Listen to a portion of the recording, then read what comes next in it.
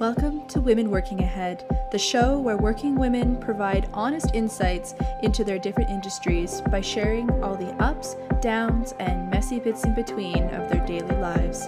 I'm your host, Sierra Mercer.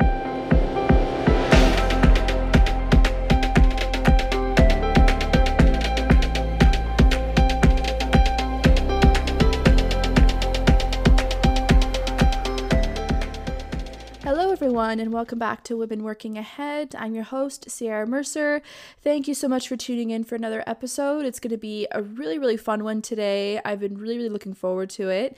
So a few days ago, I asked the followers over on the Women Working Ahead's Instagram page to send me their questions about anything they want to know about mining, working at a mine, or just anything really. And I got a lot of questions. Thank you so much for anyone who decided to send in a question. It really helps me and it helps this show. And I really appreciate your support. If you are not following Women Working Ahead over on Instagram, Facebook, or Twitter, and you want to join the conversation, please head on over there. All of the show announcements, for example, new episodes and who the guest will be that week will all be announced over there. So if you want to stay in touch and join that community, please go and do that. That'll really help support the show.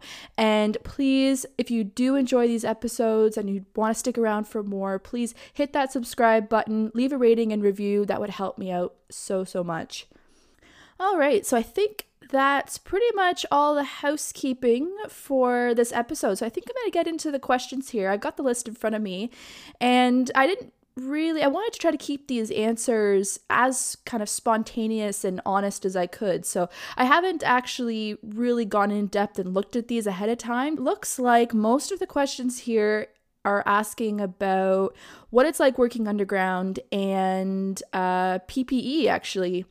So I think I'll start with the PPE questions. There are a few here. And so one of the questions is, what do you wear in terms of personal protective equipment? So this was something that I didn't really know about ahead of time. I figured I'd be wearing a hard hat and maybe coveralls, but I remember when I was handed all of my personal protective equipment, and we do actually have a supplier on site that hand us everything that we could ever need. It's kind of a little warehouse shop down in the basement of the administration building. And you basically go down and just say, hey, I'm going to be going underground. Can you hand me everything I need? So we do have someone on site who provides all of our personal protective equipment for us. And it was all men's PPE. And there's another question about specifically women's PPE and finding sizes for women, and I'll chat about that in a second. But in terms of just the general PPE, I remember asking my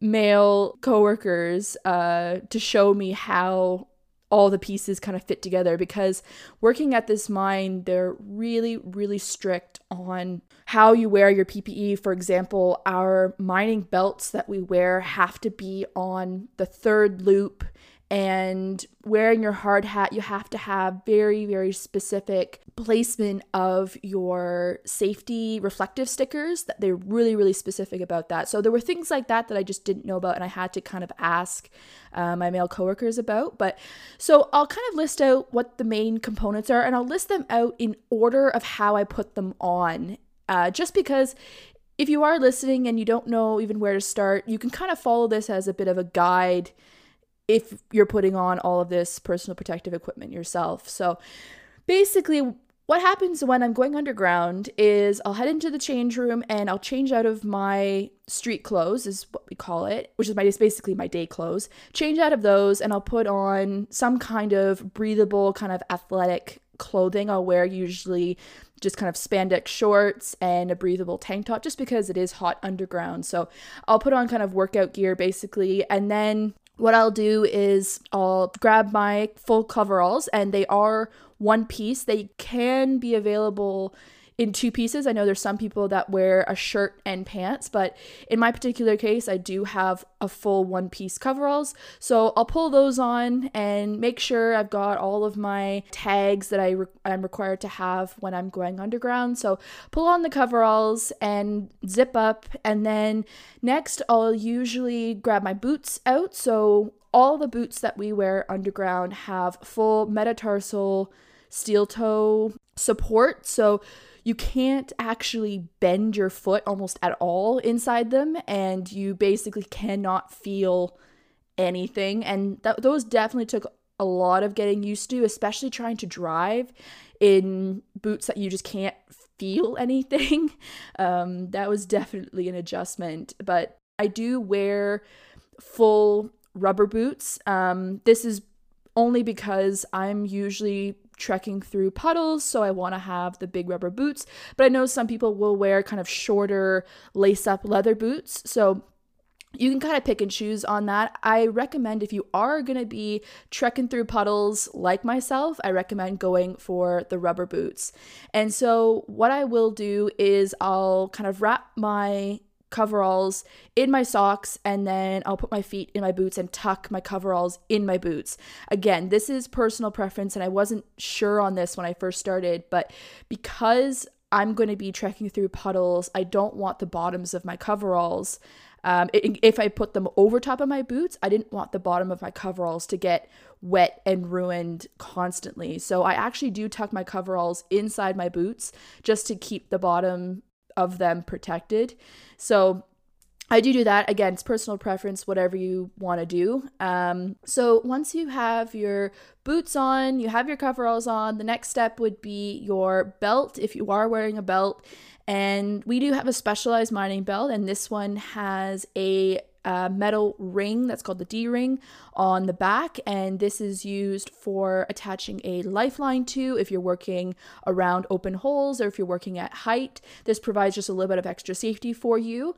And then, like I mentioned before, the mining belt needs to be on the third loop. Just in case you do fall, you can't have that belt loosening up and opening. So that is a requirement that we have. So the mining belt on, and then next would come the safety glasses and the hard hat. And safety glasses, they're pretty self-explanatory. You can get them anywhere. So you put on the safety glasses, and then the hard hat, we do have to put on special reflective stickers on them. We also have to have our first and last name on our hard hat as well. And then inside the hard hat, we have special safety emergency contact numbers inside. So the hard hat isn't all that fancy. There are different colors of hard hat based on whether you're a supervisor or whether you have special mine safety training. But generally, the average worker will have a blue hard hat like myself. And I know that some sites do require you to have a reflective halo around the hard hat or a flashing blue light on the back. We don't have any of that. It's not a requirement at our site, but just make sure that if it is a safety requirement, that you have all of those pieces. And then finally, you put on your gloves. And your gloves, they have all kinds of additional tearing resistance, cutting resistance, all kinds of extra stuff. And I find that gloves, I think out of all of the PPE that I had, the gloves were one of the only things that they had a good variety of small sizes in. That's basically it for what I wear underground. And usually I'll have kind of a shoulder bag with me, and I'll usually attach a wrench to my belt. And there is a spot also on your belt for where your battery for your cap lamp also sits. And that's just basically an additional strap that sits on the belt that you can slide the battery on and attach for your cap lamp as well. But that's basically everything that I wear underground. And so talking more on men's PPE versus women's PPE, and I did get a question about this. And so, yes, I do wear men's PPE, and I just find that the coveralls in particular, they're a bit oversized. Yeah, the length of the arms and legs are a little bit long, but I just kind of roll them, and I wear my coveralls tucked into my boots anyway, so it's not a huge deal for me. But when I did get hired on, the lady who kind of takes care of the PPE and the coveralls, she actually also offered to order some women's coveralls in for me. They at the mine, they order through CoverGals, and their site is actually really, really great. So if you need to get your own PPE, I highly recommend checking out CoverGals. That's cover, GALLS.com. Check them out. They've got all kinds of things. I think they have basically all the PPE you could ever want except for boots. And so I know that a few of my female colleagues do wear CoverGals, and the only difference with the female coveralls is that they are a little bit more fitted, and they also have a butt flap on the back that allows you to obviously go to the washroom without having to completely unzip and take off all of your coveralls, basically. So, and I believe that they're pretty much true to size, but definitely if you're thinking of ordering full coveralls from them, my female colleagues recommended that you measure everywhere where they recommend and go off of those measurements. And then they also said to maybe size up 1 or 2 sizes if you want them to fit a little bit looser. So just keep that in mind. And then I did ask around a little bit more about specifically boots. And I know boots are a big concern at the mine that I work at. Fortunately, I managed to fit in the smallest size they had on site, but I know one of the female most recent hires, she has smaller feet than me. I'm about a 7.5, and I could fit into, I think, like a men's 5 or 6 boots, but I know her feet were just a little bit too small, and they had to specially order some boots in. I'm not sure where they ordered them from, but I did do a little bit of research and found this really great site called directworkwear.com, and it looks like they sell all kinds of PPE, but they also sell specifically women's PPE, and they do offer free shipping for qualified Canadian orders over $75, and they do have steel toe rubber boots, because you can find just regular women's steel toe boots. You can find those boots at Mark's Work Wearhouse or wherever you have a local supplier. Those you can find almost anywhere, but I find having women's sized steel toe metatarsal support rubber boots were just a little bit more difficult to find. So check out directworkwear.com if you need steel toe rubber boots. Definitely check them out. So those are kind of the 2 sites that I recommend. If you have any more recommendations on where to find women's PPE that are really, really good, please share it with the group. I'm sure many of us are all asking the same questions. It would really, really help us all out if you can share any more recommendations that you might have.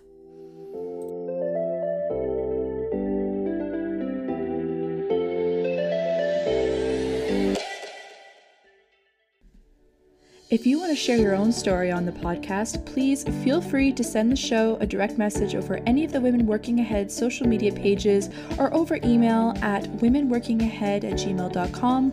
You can also tag Women Working Ahead in any of your posts to share how you're being your own boss babe and how you're making your mark in your industry. All right, so I think that's it for the women's PPE. And so the next kind of big group of questions is working underground. What is that like? So I definitely have a few here. So one of them is, how often do I go underground? So I think I mentioned this in my previous episode, but basically in my ground control group, at least one of us goes underground every single day, if not every other day. And we usually go underground for between 5 and 8 hours, and we're going all over the place inspecting different areas. And then I do have a question about how often do we actually interact with the technical staff underground, and that kind of depends. It depends on whether we're going into an active area where someone is working. So I'd probably say that if I go underground 3 times a week, let's say, 2 out of the 3 times I'm actually chatting with the underground personnel and working in an area where there is somebody there who is working. And in those kind of situations where you're walking into an area where someone is working, the most important thing in that situation is first to kind of stand back, get their attention, and wait for them to shut off the equipment and motion you to enter their area. And then the next kind of steps is to go up, ask them if you can work in the area that they are working in and whether they mind if you interrupt their work. Most of the time, they're perfectly happy to sit, have a chat. These guys get paid by the hour, so most of the time they really, really don't mind. So I'll go in and then I'll have a look around, see what's going on, and then I'll ask them, how are things going? What's the rock doing? Are you having any troubles? Do you have any questions? Stuff like that. And I think that's really, really important coming in as a young engineer to really, really acknowledge that this person who's working here, they may have 30 or 40 years experience, and it's so important to not make it seem like just because you're the engineer with all this fancy education, it doesn't mean that you know any more than this person does. And it's so important not to make it seem like you are telling them how to do their job. So that's a whole side thing, but basically when you're entering an area where someone is working, it's just really, really good. It's common courtesy to get their permission to work in there and interrupt their work. And so in terms of what it's actually like underground, so it is, well, in a few words, it's dark, it's hot, and it's loud. And this was definitely an adjustment for me. And definitely in our particular mine, I think the heat and the darkness is probably the biggest shock when you go underground because you're just not used to it.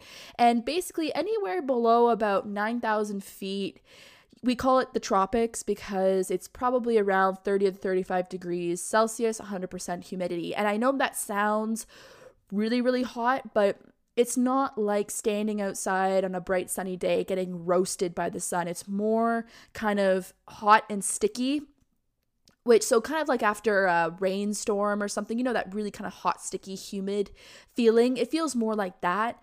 And you do get used to it. I mean, when you first kind of hop out of the AC in your truck, it kind of hits you like a wall. But once you start wandering around, you're not too bad, but you do sweat. We're wearing long sleeves, long pants. So this is where the kind of breathable workout clothes under the coveralls really, really helps.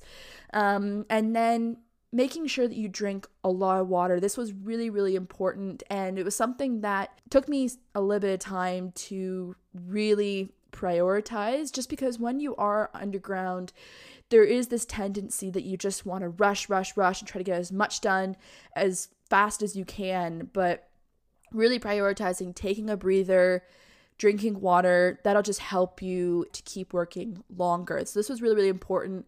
And there is good ventilation. It's only really in the areas that are inactive that the air does start to feel really heavy. But usually when you're in the active areas, there's really, really good ventilation. So most of the time you'll be walking along and you'll get hit with kind of the end of our vent tube where all the air is coming out, and you'll just stand there in the breeze for a while and dry off.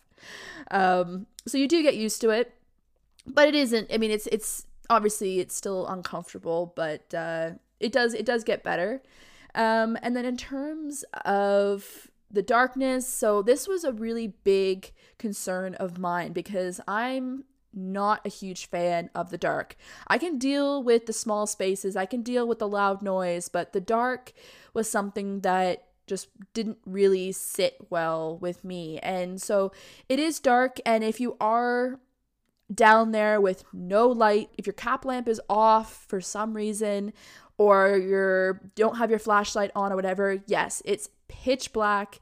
You cannot see your hand, which is an inch in front of your face. And I know that sounds terrifying, but you always have your cap lamp on. And I make sure that I keep at least 2 really, really strong flashlights with me on at all times, pretty much. And I find that that works well for me. And if there is a situation where I'm feeling a little bit uncomfortable in the dark, I will kind of walk back to the refuge station, which is at the level access, and it will have permanent lighting on at all times. So if in doubt, and if you're uncomfortable, or if, for example, your flashlight dies, and your cap lamp is just not doing it for you, there's always somewhere where you can go where there will be permanent lighting. So you can work with that, and I find that helps. But again, those flashlights are really, really, really strong, and I find that those work fine for me. And then in terms of smell, sound, so smell, this was actually something that I didn't really have an issue with, but I did talk to other people, and they really, really picked up on this. So the air underground, it's really, really heavy, and even with really good ventilation, there are still diesel fumes that are circulating in the air, and apparently other people can really, really pick up on this and really, really smell this, and they're really, really paranoid about breathing in the air. I mean, I don't know. I mean, I'm sure, yeah, the air underground isn't great. I'm not even going to lie about that and say that it's like a fresh breeze. Obviously not. But they did notice that. And I think in that particular case, if you do have an issue with chemicals in the air or whatever, you can wear masks. If we're in a situation where it's really, really dusty, we do have dust masks. If we're in an area where there might be gases, we do have gas masks. And then all of the engineering staff and all of the underground staff carry gas monitors with us, and those measure all of our toxic gases. For example, there can be methane, it measures the oxygen levels, and we keep those on and with us at all times. So if we're wandering into an area where there is less ventilation, we have some peace of mind with the gas monitor. But again, you're underground, the air does get circulated out, but it's not like standing outside, fresh air, fresh breezes. And then the sound, it's loud. It honestly is in most areas. It's loud. Between the equipment, the fans are really, really loud, and just the trucks, it can be very, very loud. And all of us, we do carry earplugs with us, and we do have earmuffs on our hard hats. So we do have the ability to have double hearing protection in the areas that are very, very loud. So if you are sensitive to loud noises, you do have the option to wear the muffs and or wear the earplugs themselves, and you get used to always having sound around you. So when you enter into these inactive areas where it's quiet, you have this really, really stark contrast between the sound and now all of a sudden no sound. And those quiet areas are so eerie because you're so aware of all of the creaks and pops that are happening in the rock around you, where in these loud active areas you can't hear at all. So you're really aware of every single little sound when you're in these quiet areas. And what I'll do, and I mentioned this in the previous episode, is I'll actually sing to myself in these quiet areas just for there to be a little bit of sound. And then I did get one question about claustrophobia and whether it feels like when you're underground that you've got several thousand feet of rock above you. And I don't have this problem. I don't have any issues with small spaces, in relative terms, but I did talk to one of my coworkers who does have this fear, and she indicated that when she went underground for the first time, that the issue wasn't the actual size of the openings, because our openings are like 14 feet high. The openings underground have to be large enough to fit all of our big equipment. So they are actually these large cavernous openings. But she said that the problem for her was the idea of having an escape route. And I didn't realize that this was a component of this fear, but apparently when she was driving down the ramp and people were constantly reminding her of how deep she was underground, apparently she was really, really aware of that. And she said that even though she knew that there was potentially an escape route to get out of an area like our ramp, you could technically walk to surface if you really, really wanted to. It would take you probably like a day of uphill walking, but you could technically get out. But she still said that she was very aware of an escape route or lack thereof when she was down in these lower levels.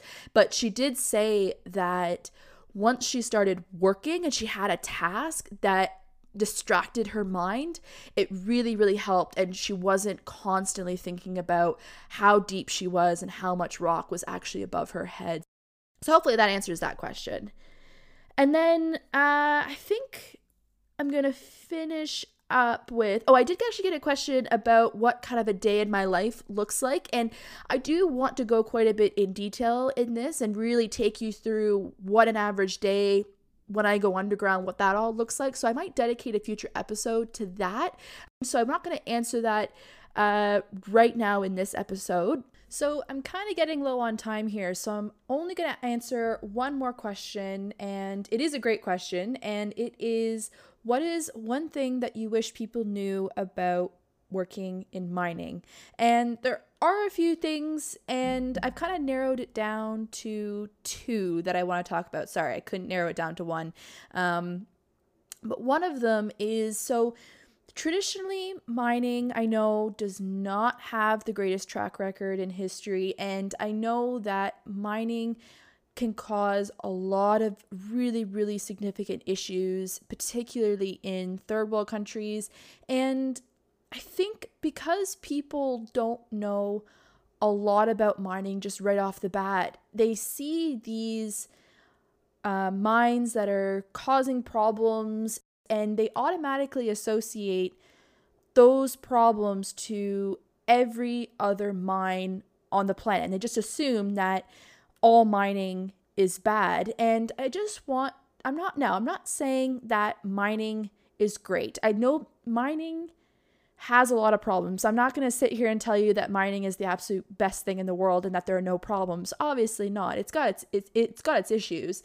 But mining has improved significantly since 20, 30, 40 years ago. It's constantly improving. And I don't want people to think that all mining is bad and that we are just ignoring all of these issues. Mines are working very, very hard to really improve their technology, make it more sustainable, make it more environmentally friendly. There's constant experimentation and testing that's being worked on to make our ground support more efficient, to eliminate the diesel fuel emissions in the air underground by going to full electric. We have robotic equipment that operators can actually sit on surface and operate. They basically have their remote controls and they can actually operate the equipment from a safe location up on surface. So I just think would be great if people knew a little bit more about mining. And I do think that we have a long way to go, but I think that people need to understand that we are working very, very hard to make this industry sustainable in the long run, and that we are trying to test and improve our technologies to make the whole situation better. So that's kind of one of the things that I just want people to realize and kind of wrap their head around. And you're entitled to your own opinions. This is just my opinion, but anyway, that's kind of one of the things. And then the second one, and this one is very near and dear to my heart because this is probably the most common assumption that I hear all the time from people when I tell them that I work at a mine. And this is, for some reason, people assume that a woman working in mining with these guys, for some reason, she is automatically assumed to be less feminine, less delicate, and just one of the guys. And I want to say this is completely untrue. Yes, we are capable women. I can go down there and work in the dirt, in the dust, just as well as any other guy. But that doesn't mean that I'm not going to get full glam for work just to take off all my makeup and put on my dirty coveralls. There is no one or the other. And just because I work in an environment where I'm down in the dirt getting covered in all kinds of stuff, or I work down with these rough guys, does not mean that I lose my femininity in any way, shape, or form. And this may be completely self-explanatory for someone, but I do get this assumption all the time. And also another thing is, yeah, I work with a lot of these rougher guys. They're working in a difficult environment, and it definitely takes a certain kind of person to be able to work long hours in that kind of environment. And so another thing that people assume is that I have to change my mannerisms or my tone of voice or my language in order to communicate effectively and get respect from those guys. Well, let me tell you, there is an ongoing bet with my coworkers to see how long I will last without calling a guy buddy underground. And I gotta say, I have not done it once.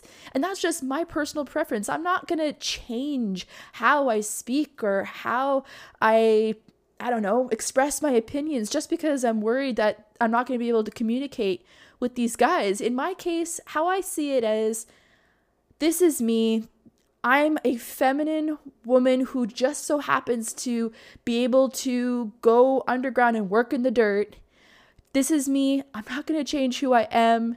Take it or leave it. And honestly, if I want to wear a neon pink full suit and killer boots that clip-clop down the hall to work, I'm going to. If I want to curl my hair and do a full face of makeup, full glam moment at work, I'm going to do it. I already stick out. I might as well look absolutely fabulous. So anyway, that's all I'm going to say on that. Hopefully that all makes sense, but got a little bit extra time here, so I'm going to finish up this episode like I did the one before by sharing a funny underground story, just so you guys all have a smile on your face when you finish up this episode. So the last episode, I kind of shared my most embarrassing driving story. So for this episode, I'm going to switch it up a little bit. I'm going to share something that's slightly different. So actually, just a little bit of background. One of the things you need to understand about me, just my personality and when I go underground, compared to my coworkers, I'm a little bit less concerned about sketchy areas. So what I mean by that is when we enter into an area and it's the ground support's looking a little sketchy, or there's a giant puddle we don't know how deep it is in front of us, my mentality is, well, I got to get these photos on the other side of that puddle. So I'm just going to go straight on in and start trekking ahead, and then I'll have to, figure it out as I go. And usually that kind of mentality ends up with me being waist deep in a puddle and my coworkers having to drag me out.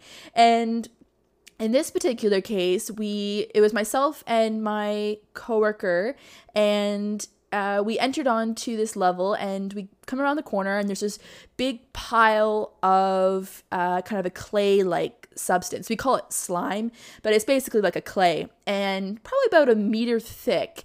And it was right at the level where we needed to get past it. And so my coworker, he goes on first. He starts walking, and it looks like it's stiff enough that we could safely walk across it. We couldn't get our vehicle over top, but we could walk across it. It was kind of solidified enough that we felt it was safe. So he walked ahead of me, and then I climbed on behind him and started walking behind him. Well, if any of you have ever walked kind of like on the beach or over these really, really fine materials, you know that if someone is walking ahead of you and they're actually, when they're walking, they are disturbing the sediment below the feet. And if there is water that is being retained in that soil, that disturbance will actually cause you to sink.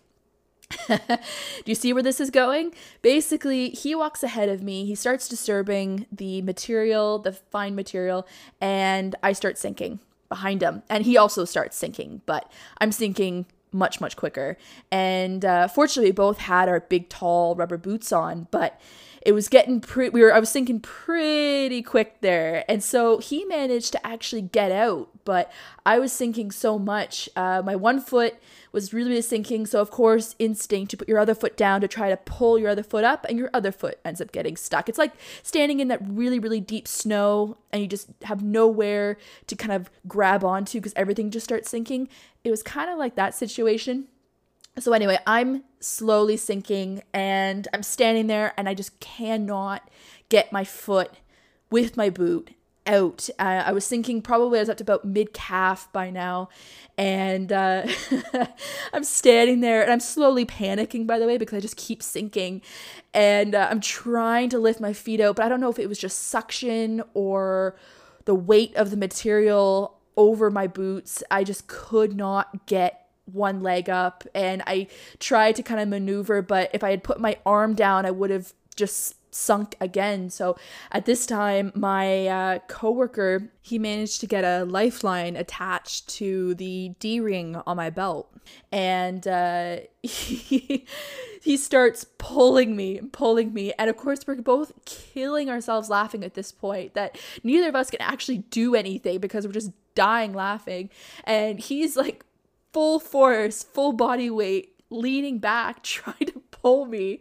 out. And at this whole time, I was trying to prevent myself from laying back, because that would have been kind of an easier option. It was basically if I just got pulled back onto my back and just lifted up my feet. But it was our first stop of the day, and I didn't really want to be rolling around in cold, wet clay right at the beginning of our underground trip. So he's pulling me, and nothing's happening.